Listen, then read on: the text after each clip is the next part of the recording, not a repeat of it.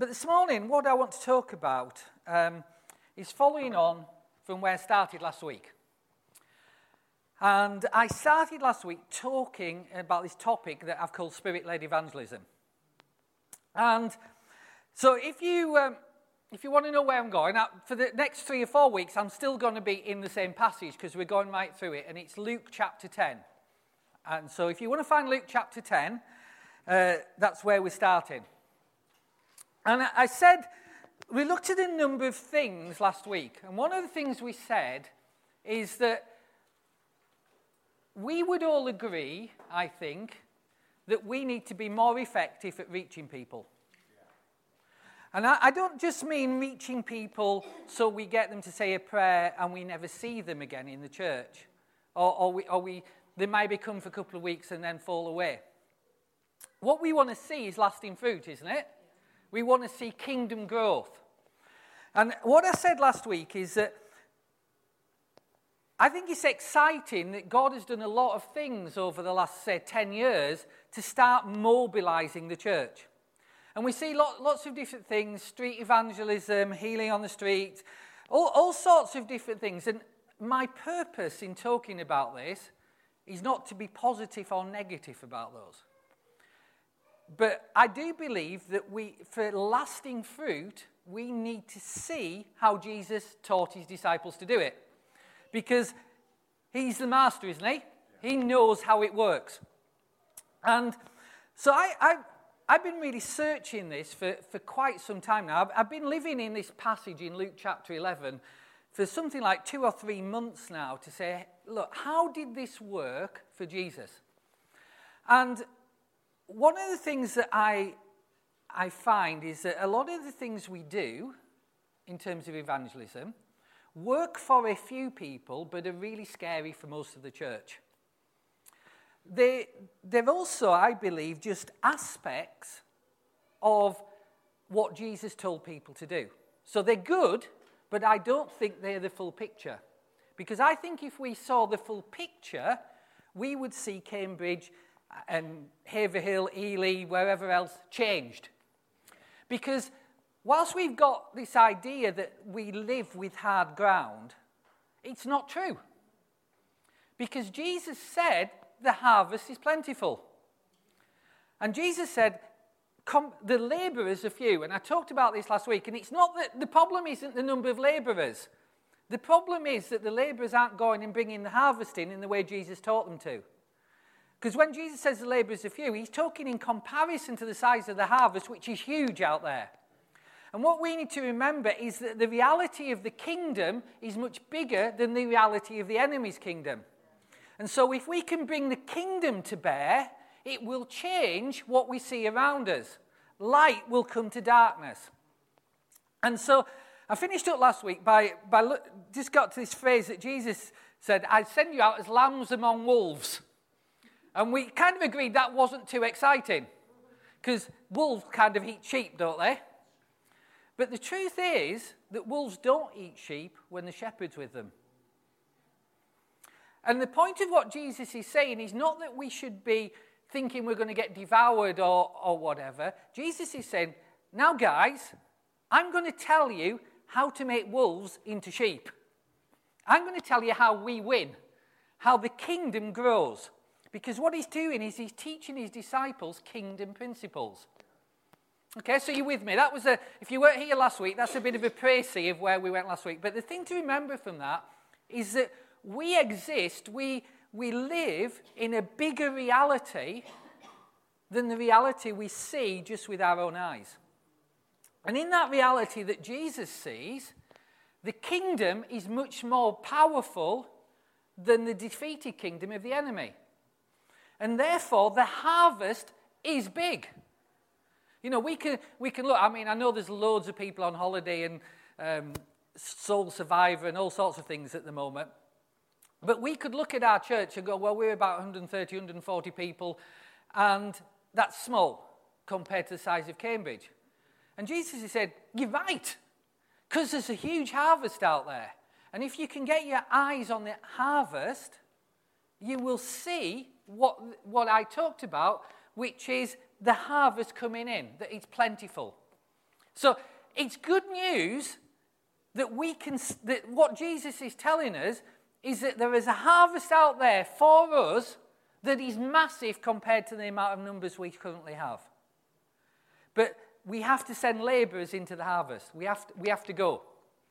And so that we talked about last week that needs a work of the Spirit on our hearts to get us to see that we are on the winning side and not on the losing side.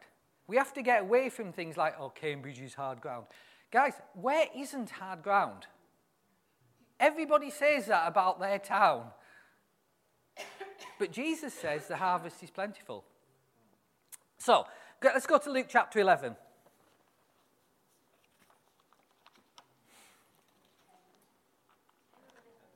Sorry, 10. And I'll just read a few verses, and then we'll carry on from where we left off last week looking at this passage. We're going to go to a few other passages, but don't worry about that, in order to understand what Jesus is saying. Now, after this, the Lord appointed 70 others. Some versions say, after these things.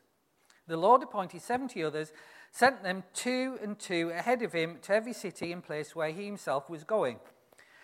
And he said to them, the harvest is plentiful, the labourers are few, therefore beseech the Lord of the harvest to send out the labourers into his harvest. Go your ways. Behold, I send you out as lambs in the middle of wolves. Carry no purse, no bag, no shoes. Greet no one on the way.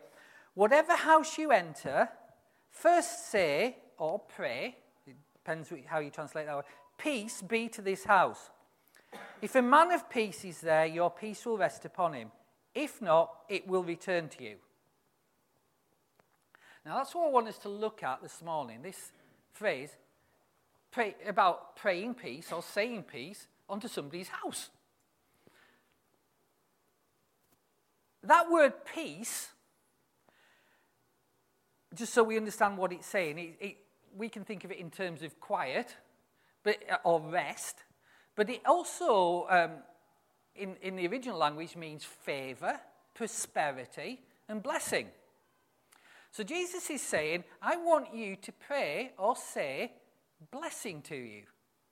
I want to pray favour on you.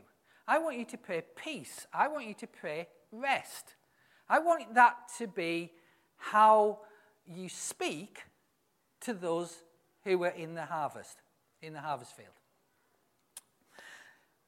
Now, I think this is really interesting because Jesus is saying, first, do this. Yeah, first say.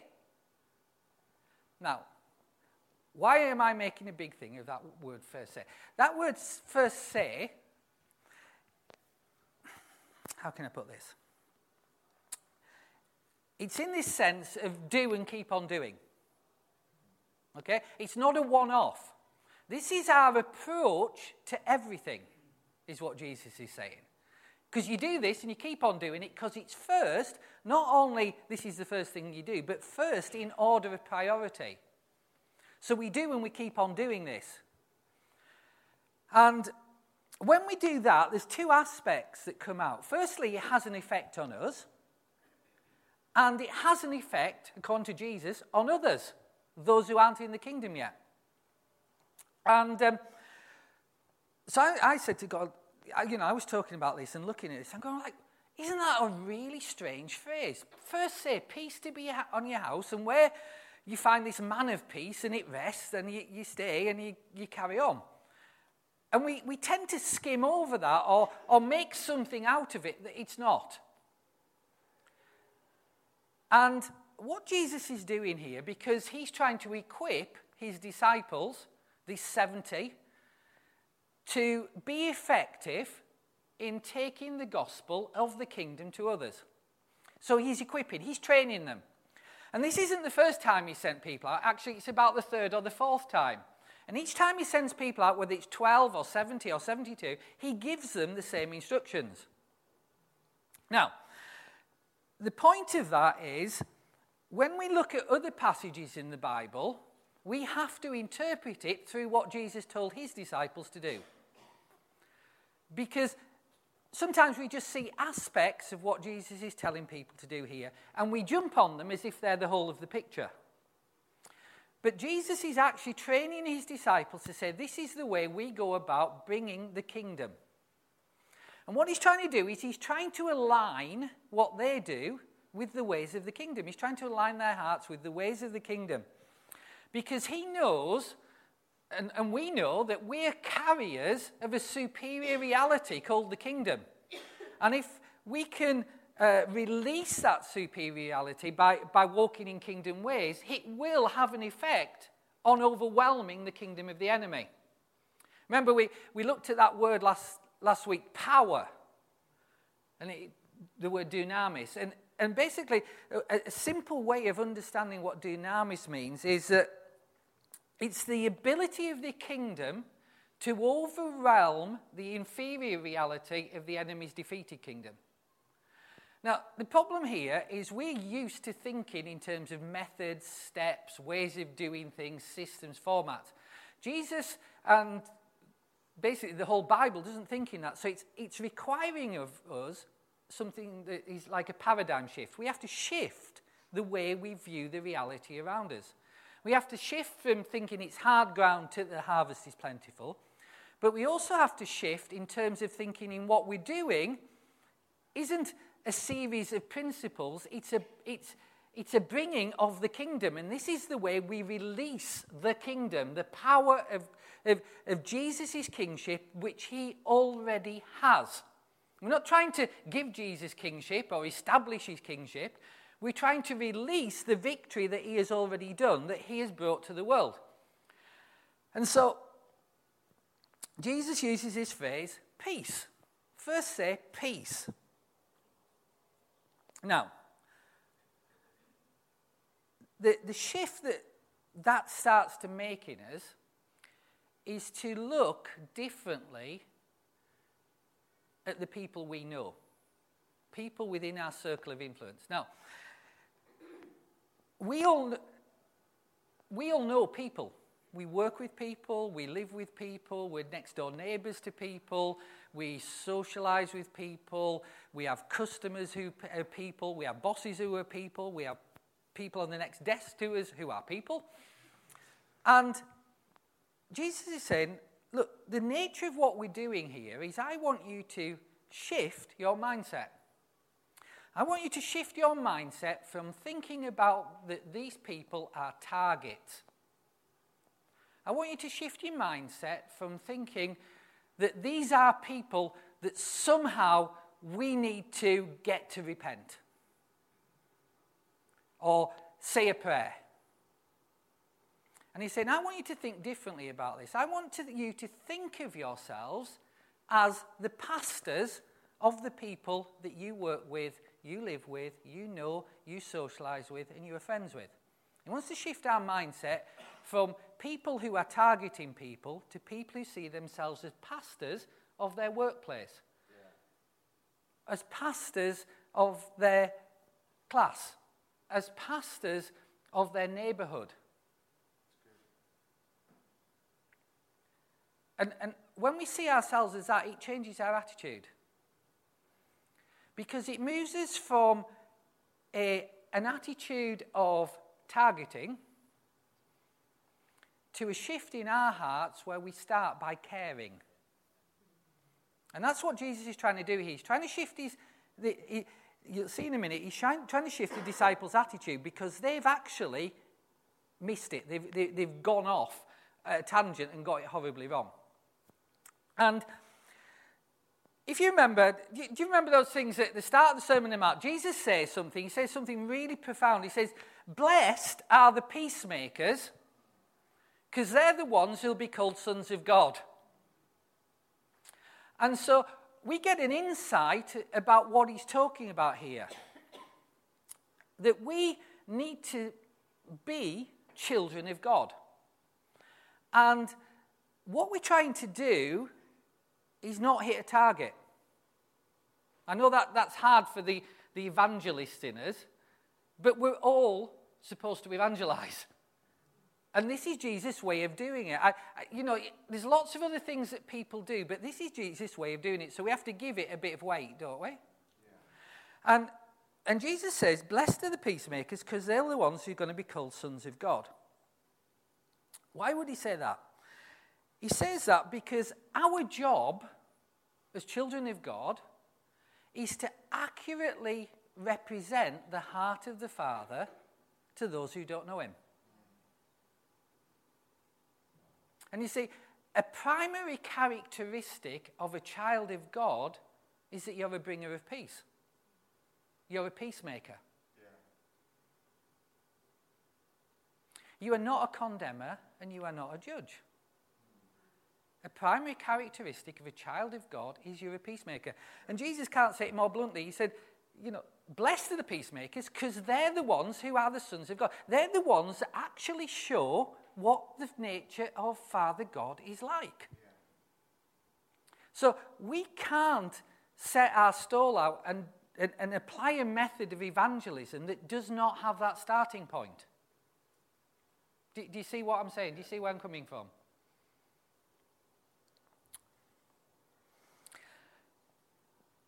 This weird phrase, let peace be on you and pray peace on the house. We go, a lot of the time we just skim over it. And we ignore it or we build it in and we say, I've got to find the man of peace. And then he'll respond to whatever method we're using. That's just not what it's talking about. That's when you look at how what the disciples would have understood by this, it's not what he's talking about. He's talking about an attitude in the person carrying the gospel. You are not trying to find the man of peace. You are trying to bless people with the peace that you carry. Now, why would the disciples understand that weird phrase and we go, no idea what Jesus is talking about? Well, the disciples would understand it because one of the big failings of the great Jewish king, the King of Kings before Jesus, David, involves this phrase. It became associated with one of David's big boo-boos. Okay? Now, I'm not going to read the passage, but in 1 Samuel 25, David has... Something's already happened. David has been sort of hunted down by the King Saul, and he has an opportunity to kill Saul, and he doesn't take it, and he says, I'm not going to touch the Lord's anointed. And he lets Saul go, even though he could have taken his life and ended all of his problems, because Saul's trying to kill David, but David won't kill Saul. So David understands that God operates from grace and not judgment. Saul is doing wrong stuff, but David understands that God's heart is carried in with grace. We go on to the next chapter, and this happens. David encounters this guy called Nabal, or whatever. Nabal has a wife called Abigail. And David, when he's hiding from Saul, David's got a big army at this point. He's got lots of people following him. And he goes into the wilderness. And he encounters this guy called Nabal. Now, Nabal... you don't want to be called Nabal or Nabal or whatever, because his name means fool or idiot in our language. Folly. Now, you don't want your mum to call you that when you're a baby, do you? Idiot. But that's his name. And he has this reputation for a number of things. Firstly, he's rich. He's very, very rich. But only in material terms. Because all the other aspects of his life and who he is are not rich. He's known for being harsh. He's known for being evil. And even his own wife says he's worthless. That's not a good reputation, is it? Does that ring any bells about the way we see the world beyond the church? That it has lots of things, but it's evil and harsh and trying to get us, and we've just been pressed in and that sort of stuff. And that's why this is instructive for us, because Jesus is saying, remember what happened to David, because I want you to learn a lesson from here. David and his men, while they're in this wilderness, they provide a service to Nabal. They basically protect all his flocks. They protect his sheep from all the Philistines who want to come and steal them. And it says that at the end of it, it's sheep shearing season. For a sheep farmer, sheep shearing season is the equivalent of harvest. So they're bringing the harvest in. And part of that harvest is that the person who's the farmer or the landlord, he throws a big party and he's generous and he blesses all the people who've worked for him. So David sends some of his men and he says, we've been working for you all this time. Where's the blessing? Now Nabal, who is evil and harsh and stupid, sees an opportunity for something for nothing. The world outside us behaves like that at times. And he knows that David can't do anything about it because he can't go to Saul to state his case, because Saul's trying to kill him anyway. So he's got David in the corner. He has what's called in the world competitive advantage. In business, he's got an opportunity that he can exploit. So he basically says, who's David? Never heard of him. I don't know him. Oh, isn't he that rebel that Saul's trying to get? It would be wrong of me to bless somebody who Saul's trying to get. And he wheedles out and he basically says, I'm not going to pay you for what you've done. That's not nice, is it? Now, despite that reputation that Nabal has, and despite him being known for evil and harshness, in the middle of all that, when David sends his men to Nabal, the greeting he tells them to say is this. He says, long life to you, and peace to you, peace to your house, and peace to everything you have and everything you've got. So that's where this phrase, peace be to you, or let your peace, or pray peace over people, comes from. Now, what actually happens, and I'll cut this story short, is that it all goes horribly wrong. David takes offense, decides that Nabal is worthy of judgment, calls his army and marches them towards Nabal with the idea that he's going to judge them, wipe them out, and he feels the injustice of it all. And this Nabal's wife, Abigail, comes out and says, hang on, remember who you are, David. Remember that, and she gives him a gift, and she says, this gift is to help you remember who you are, that we are about blessing people and not judging people. And David comes up short, remembers who he is, that he set out to bless, peace on you, peace on your house, long life to you, that he'd gone off in offense, and it pulls him up short. And he remembers that we give grace and not judgment. Now, in the end, God sorts it all out, and David, happy ended, long story, ends up marrying Abigail, the lady who came to give the gift that was previously married to Nabal. But we're not getting into that. But the principle I want you to see is this. There's two aspects of this that feed into what Jesus is saying. The first aspect is this, that we are not qualified or worthy to judge. The reason for that is we don't know everything, and God does. Therefore, only He is qualified to judge, because we don't understand everything about every situation. So we can't judge. And if we're going to judge, we should judge ourselves and not somebody else, because we ain't perfect. The second aspect of it is this, is that when we operate in grace and peace, it actually changes things. And that's what Jesus is alluding to here when he's telling the disciples to pray peace. And that's where we start from. Now, why is this really important? Let me just go and talk a little bit about the kingdom that has the king who's won the victory, called Jesus. In Isaiah chapter 9, Jesus is given lots of titles. We say them at Christmas. I don't know why we say them at Christmas, but we do. Have we got those verses, Isaiah 9? Can't remember. There they go. Unto us a child is born. That's probably why we say it at Christmas. Unto us a son is given. And the government will be upon his shoulders. The government, the kingdom, his rule will be on his shoulders. His name will be Wonderful Counselor, Mighty God, Everlasting Father. What is he? Prince of peace. That's who Jesus is. He is the Son of God and he is the Prince of Peace. We are sons of God, therefore we should, what? Carry peace and work from a place of peace. Now look at this. I'd not seen this until recently. And we go, and the increase of his government will be without end. Yeah? No, because I'm now put the verse up, so Roger's read it. It's the increase of his government and peace will be without end. You see, what this is telling us is there's something about the nature of Jesus that we are meant to see, and the nature of the kingdom, that government increases as peace increases. You can't separate the two. And so his kingdom operates alongside and by peace.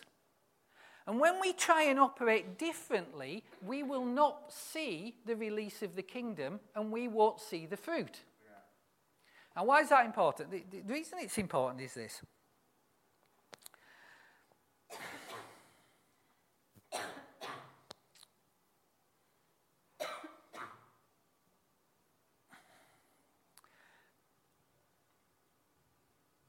I think for decades and maybe hundreds of years, our approach to evangelism has started somewhere completely different to where Jesus starts. Our approach to evangelism has started with, you need to repent because you're a sinner. And, I've seen it time and time again, whether, I've gone out on the streets doing stuff or talking to stuff, and we even do it to each other in church. And we have this starting point that you've got to make people feel bad in order that they can appreciate that they need a saviour. And I can see, I can see the logic of that. That's the problem. The kingdom isn't logic. So, time and again, I have seen people be ministered to, be blessed, be healed, and then almost immediately, as that person is opening up and you're building a relationship with them, and we go, you're a sinner, you need Jesus, you need to repent. Do you know where you're going tonight if you die? Are you going to heaven if you die? Because you might die tonight. And that's been our approach. You see, part of us seeing the fruit, part of us seeing this harvest is we have to start where Jesus started. Not just as individuals, but as a body.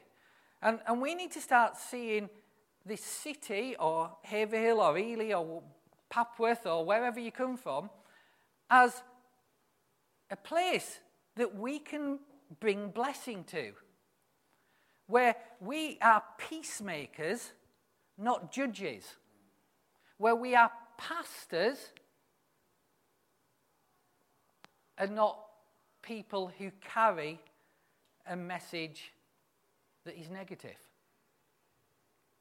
Because what I've seen is that repent or burn message that we carry and we are known for. Guys, we are known for repent or burn outside the church. We don't think we are. We think we're all loving and kind. But when we lead with repentance, because you're going to hell if you don't do something about it tonight, I can see the logic of that, and we might win a few.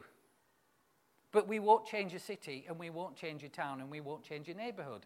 And that's what Jesus is about. And I understand why we do all that. I've done it myself, lots of times. But Jesus is saying, you start with blessing. And you keep blessing. It's step one. Now, why did Jesus need to do that? Jesus needed to do that because, remember right at the start of this passage, it said, after these things, Jesus sent the 70 out. What things? Kind of important to know what Jesus is doing, isn't it? Okay, this is what Jesus has done. He sent the 12 out. They've had fantastic results in chapter 8. By the time we get to the middle of chapter 9, they've completely lost it, as the 12 tend to do.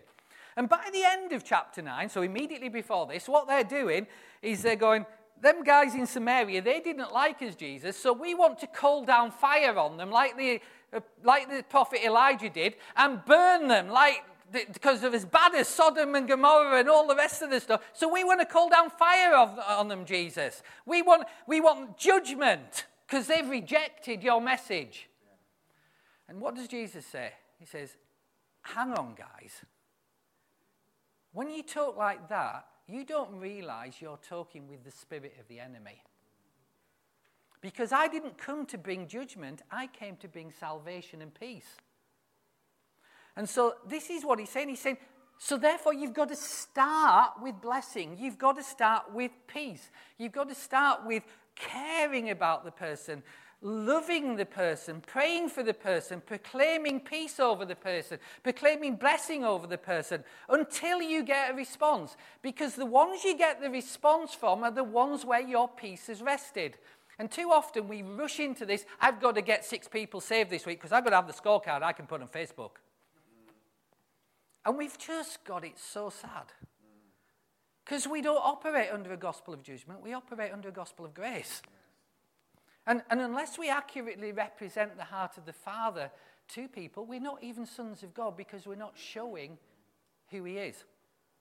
And so part of the reason we need to pull up on this, and I was shocked that this is Jesus' starting point. I was just like shocked. It's like, whoa, I never knew that. And I'm going like, why didn't I know that? And I didn't know it because I'd read this superficially and got on doing other things. And I really believe that as we open up this passage, we're going to see something that will produce lasting fruit and will mobilize every single one of us because we'll know we can do this as opposed to just a few of us who are particularly gifted in a particular area, words of knowledge or healing or whatever. And Jesus is sending out 70 here because he's mobilizing all of them. And we all want to be mobilized. We want to be mobilized as a body. As a body, we need to see ourselves as pastors of where we live. And so we as a body, our whole aim should be to bless and declare peace. And our prayer life should be about peace and blessing onto others. Yeah. But we need to declare peace because as Christians, we've been at war with the lost. This approach of, I guess, we tend to dislike or fear or feel attacked or feel rejected by people who aren't in the kingdom. And as a result of that, it produces a reaction in us that we want to go to war. We talk about taking the city. Yeah? The city's already Jesus's, it just doesn't know it. See, the battle's done. We're just about representing the kingdom. And when we represent the kingdom, the harvest is plentiful. And so, you see, Jesus is known as a friend of sinners. So if we're not friends with sinners, and that isn't our heart towards them, I don't mean like we do that in order to get them into the kingdom. But actually, genuinely friends, we're not representing Jesus. Jesus had a reputation for hanging out with the worst. Now, isn't that interesting? Because Jesus is the holiest person who ever walked the earth.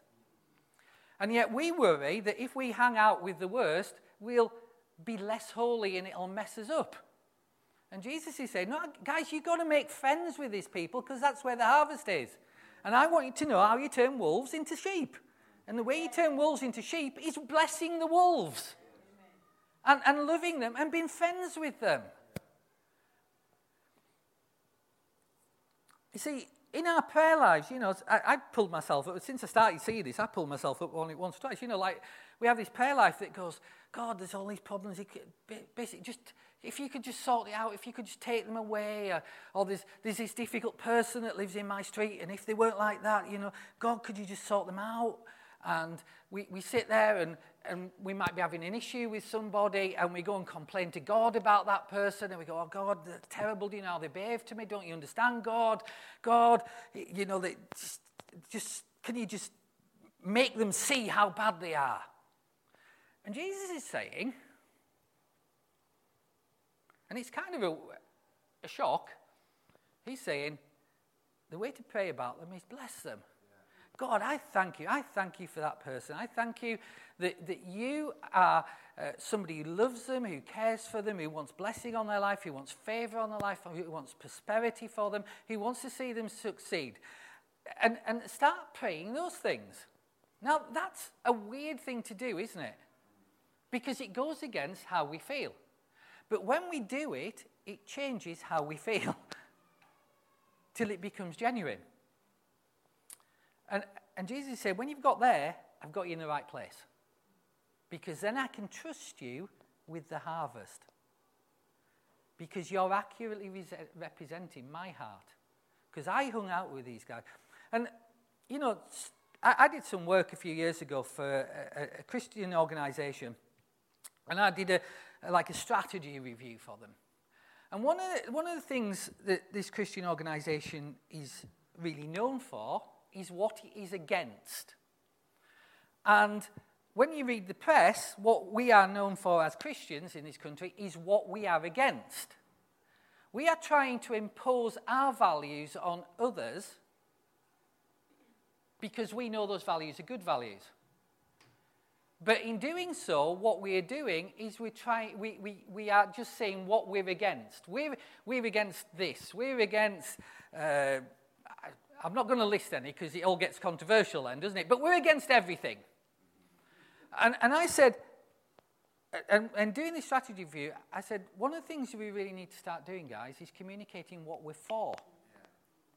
You see, we're not carriers of bad news. We are articulators of good news. Yeah. The gospel is, by definition, good news. It is not a protest vote. We are not witnesses for the prosecution. We are witnesses for the Saviour. Yes. And therefore, we are not against things. We are promoters of positive things. And the reason we go against things is we forgot that the kingdom is bigger than the things that we're protesting by. And we're trying to pull down the negatives without saying, actually, the way they go is to bring the positive, the kingdom. And as children of God and children of the Father we have, that's what we can do. Now, I remember I don't know how long ago, but I was thinking through this, and I was having a real rant about somebody to God. I'm not telling you who it was, okay? It's nobody in this room. Nobody in this room, but Cheryl's gone home. It wasn't Cheryl.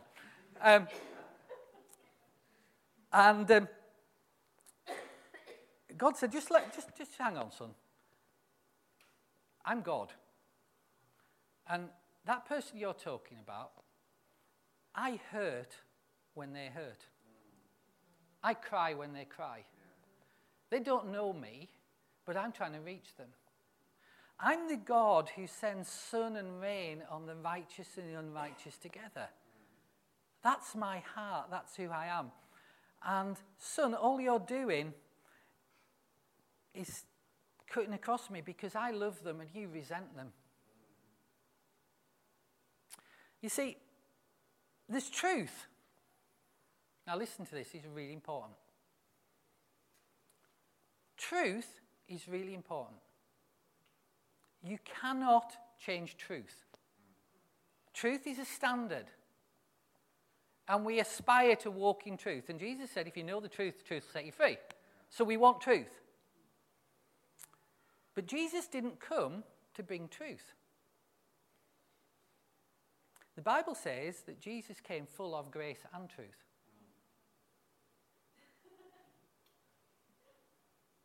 Pardon? Don't preach my message. Okay, I will not preach your message. But this is the point. It's really important how you preach truth. Preaching the truth without love is like giving somebody a good kiss when you've got really bad breath.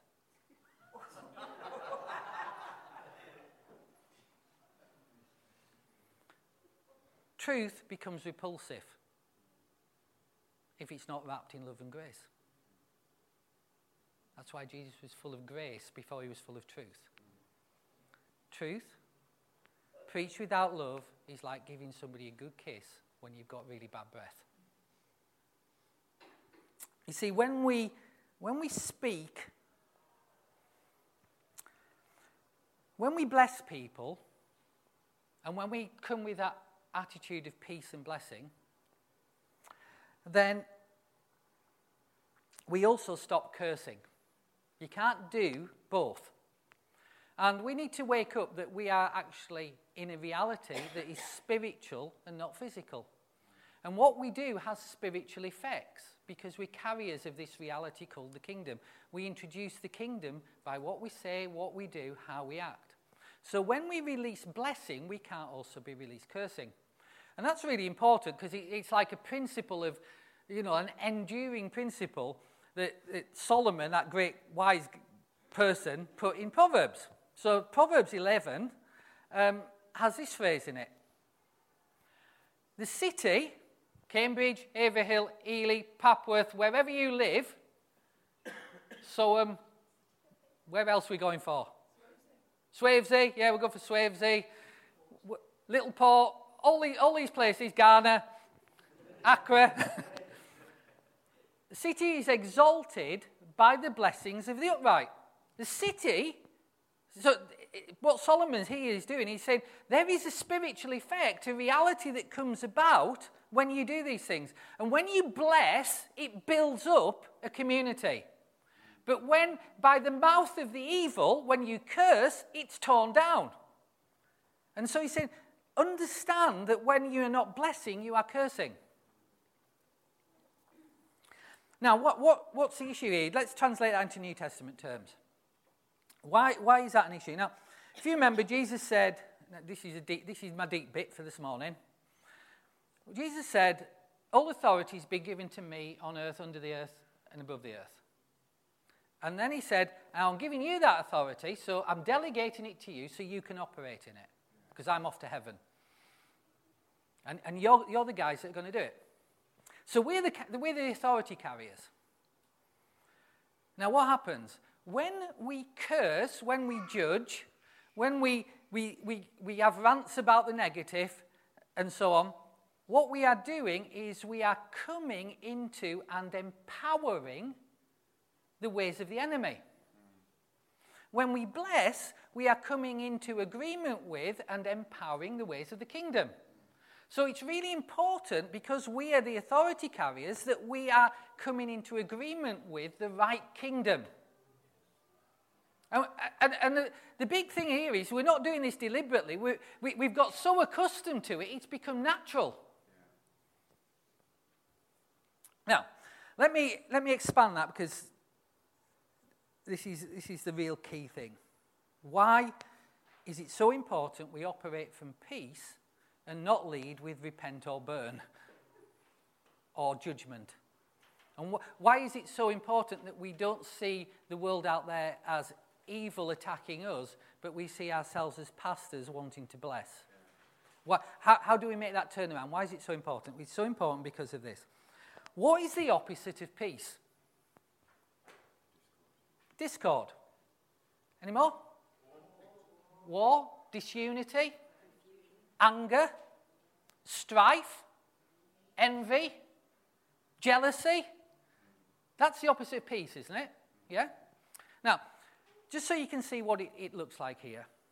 What's the opposite? When we operate in the opposite of peace, which a lot of our evangelism methods do, and a lot of the way we operate as individuals do and as bodies, and this is like, I'm horrified by the time I get to this point. Like God's just opening this up to me. I'm going, oh my goodness, I've really messed up for 30 years, God. And what's the effect when we empower the enemy? I can't remember who it was. The conference we went to last week, somebody was talking about how, I think it's rattlesnakes or whatever, how when the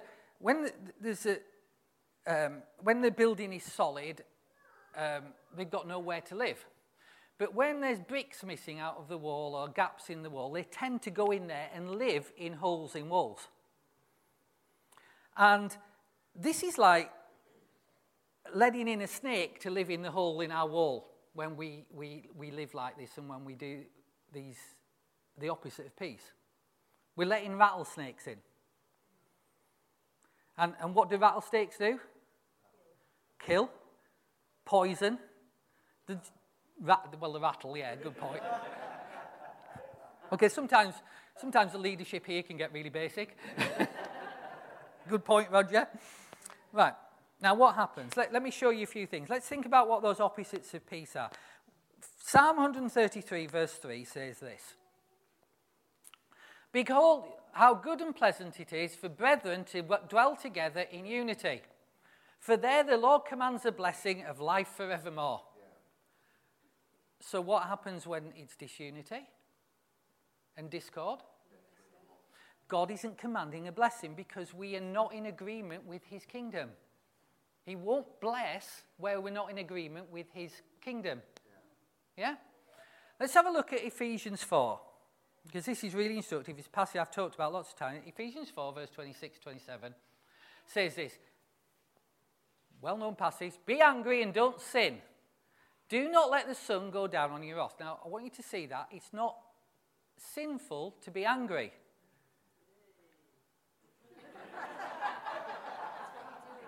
Some people say anger is witchcraft. No, it's not. But what you have to do with anger is deal with it and seek peace and reconciliation and not sin as a result of it. What's the effect when you let your anger turn to sin? You put a hole in the wall that the rattlesnake comes into. You give place or you give an opportunity to the devil. You have come into agreement with his kingdom. And therefore you've given him an opportunity to you've empowered him to bring about his purposes. You forgot that you've got this much bigger kingdom and you've empowered the kingdom of the enemy. So you're working against yourself by doing this. Now, what he goes on to say this. Do not grieve the Holy Spirit of God by whom you were sealed for the day of redemption. Now, who doesn't want to grieve the Holy Spirit? Okay, that's good. We sometimes think, and because we're crazy, we sometimes think like if we choose the wrong worship songs, we grieve the Holy Spirit. Or if we come and we're thinking about Sunday dinner in the middle of the preach, not that any of you would be doing that at this moment, we think that's grieving the Holy Spirit. No, this is grieving the Holy Spirit. All bitterness, wrath, anger, clamour, evil speaking be put away from you with all malice. Be kind to one another, tender-hearted, forgiving one another, even as Christ forgave you. The two kingdoms have different characteristics. And when we empower the other kingdom, not only do we give place or an opportunity or a hole in the wall for the snake to come in and let him run and cause his things, in forgetting that our kingdom is bigger than the defeated kingdom of the enemy, what we're doing is we're getting the Holy Spirit off the scene as well. So it has a twofold effect. It empowers the enemy and gets the Holy Spirit off the scene.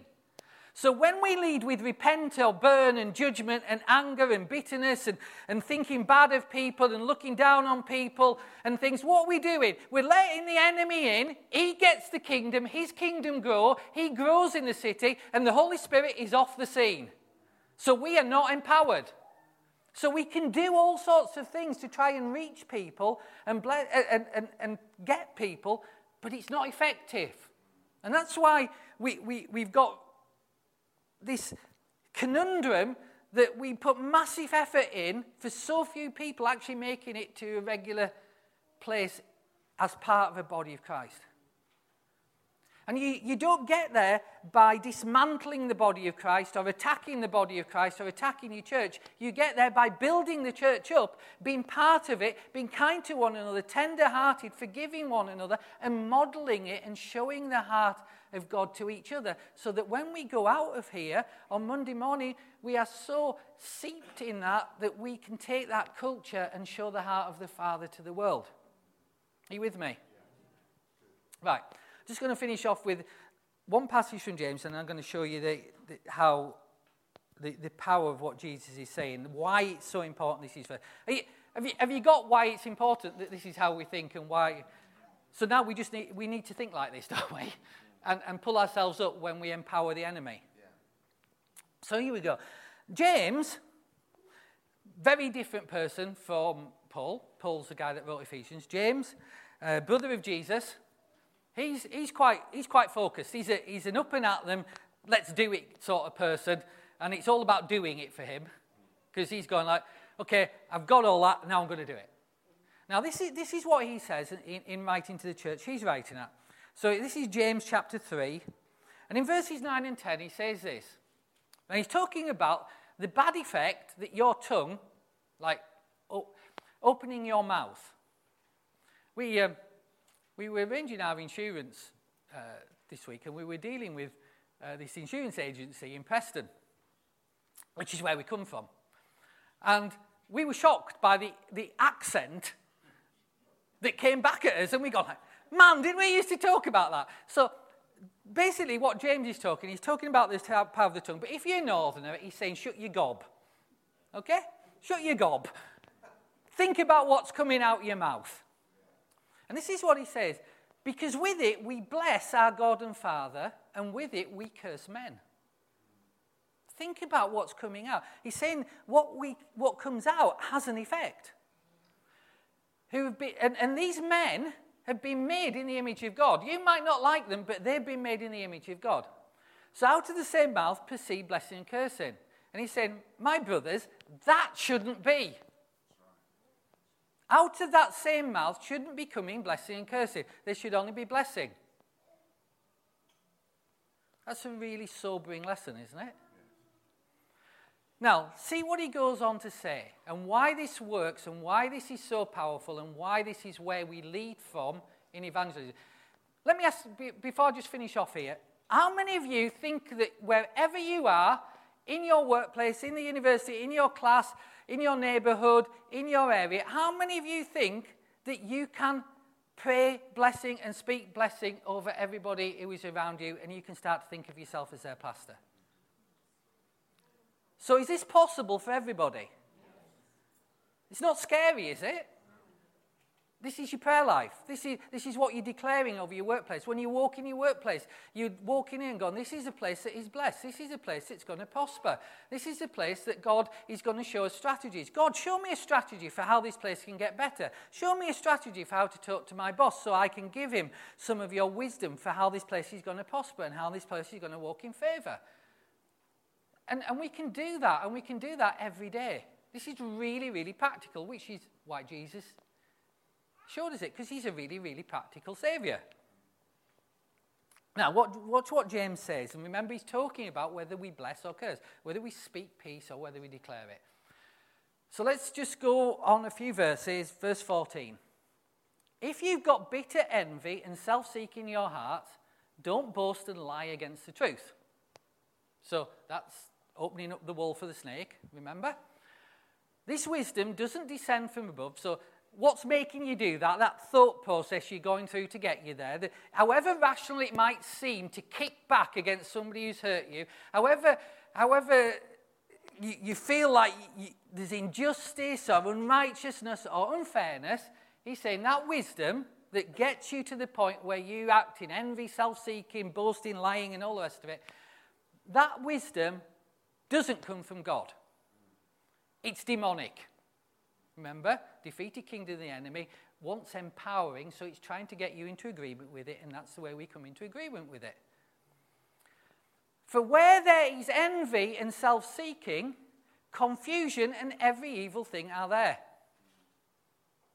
How do we let the kingdom of the enemy thrive? Envy, self-seeking, lying, judging, bitterness. That's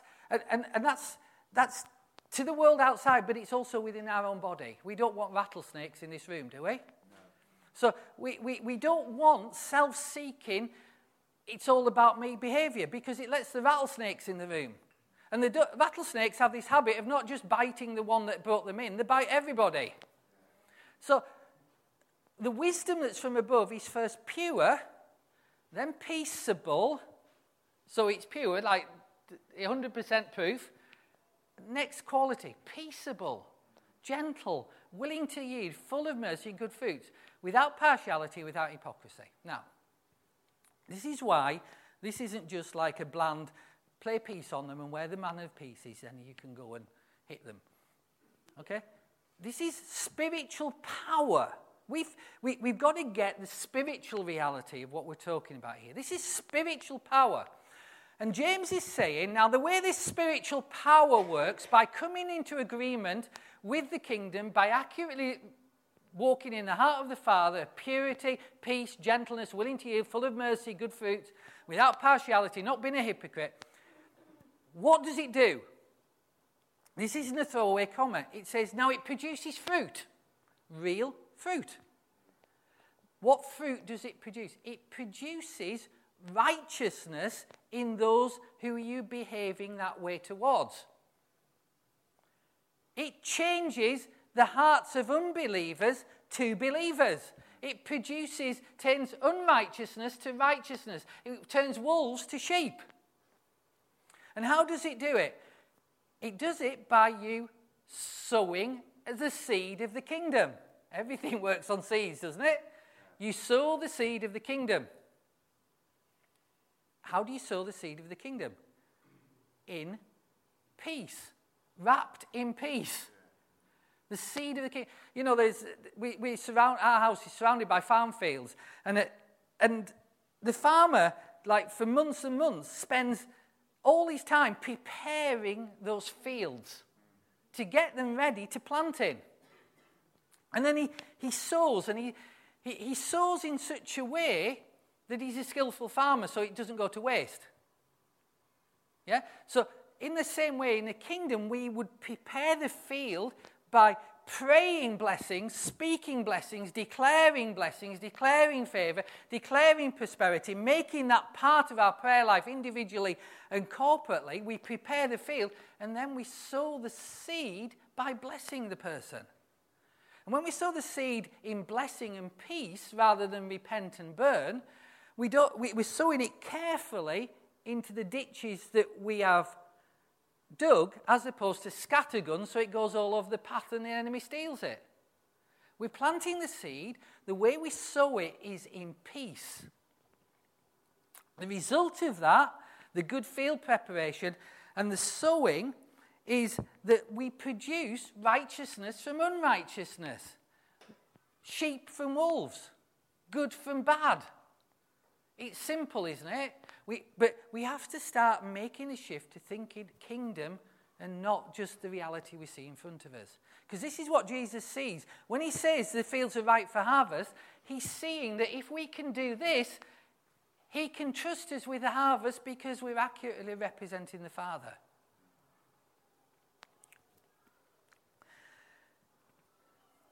I think the musicians are going to minister to us and got us to sing. So if they could come up, because I just want to make one final comment while they're getting ready. That might all seem a bit esoteric, but Jesus says something even more stunning in one place. When you think about what he said, where that peace rests upon somebody, stay there. Have you thought through what that means? It means this, that it rests upon somebody. It's tangible. There is a spiritual force that people can feel. When I was a student, people used to say, oh, well, you know, they'll see Jesus in you and they'll want what you want. They'll want to be like you. They'll want to know what you've got. I think that there's truth in that. But I think they don't want what we've got because we aren't so different anymore. They don't know we're different because we're not walking in peace. We're not blessing them. We're not caring for them. We're not loving them. We repent or burn them. We're judging them. We're fearing them. We see them as opposition. We see them as targets. And you know what? They know. And they ain't interested. They're not interested in being a mark on your scorecard. They'll say your prayer, but they ain't coming back next week. Because they know that we're giving them a good kiss with bad breath. See, the peace of Jesus, he says it passes understanding. He says it rests upon people. That means reposes, resides, comes to live, comes to stay. It's not like a temporary touch. People can feel it when you have an attitude of blessing and peace towards them. And it changes their heart because they can actually feel it. There's a spiritual power that is released by doing it. And that's why Jesus says, do this first, because it opens them up to opening their life up to you. And when they open up their life to you, you have a right to speak into their life because they're welcoming it. And so Jesus is saying this first step of peace and love and grace is important because it makes what everything else happens permanent. And this is what opens people up. Not a message of judgment, but a message of peace and good news. Amen? Amen.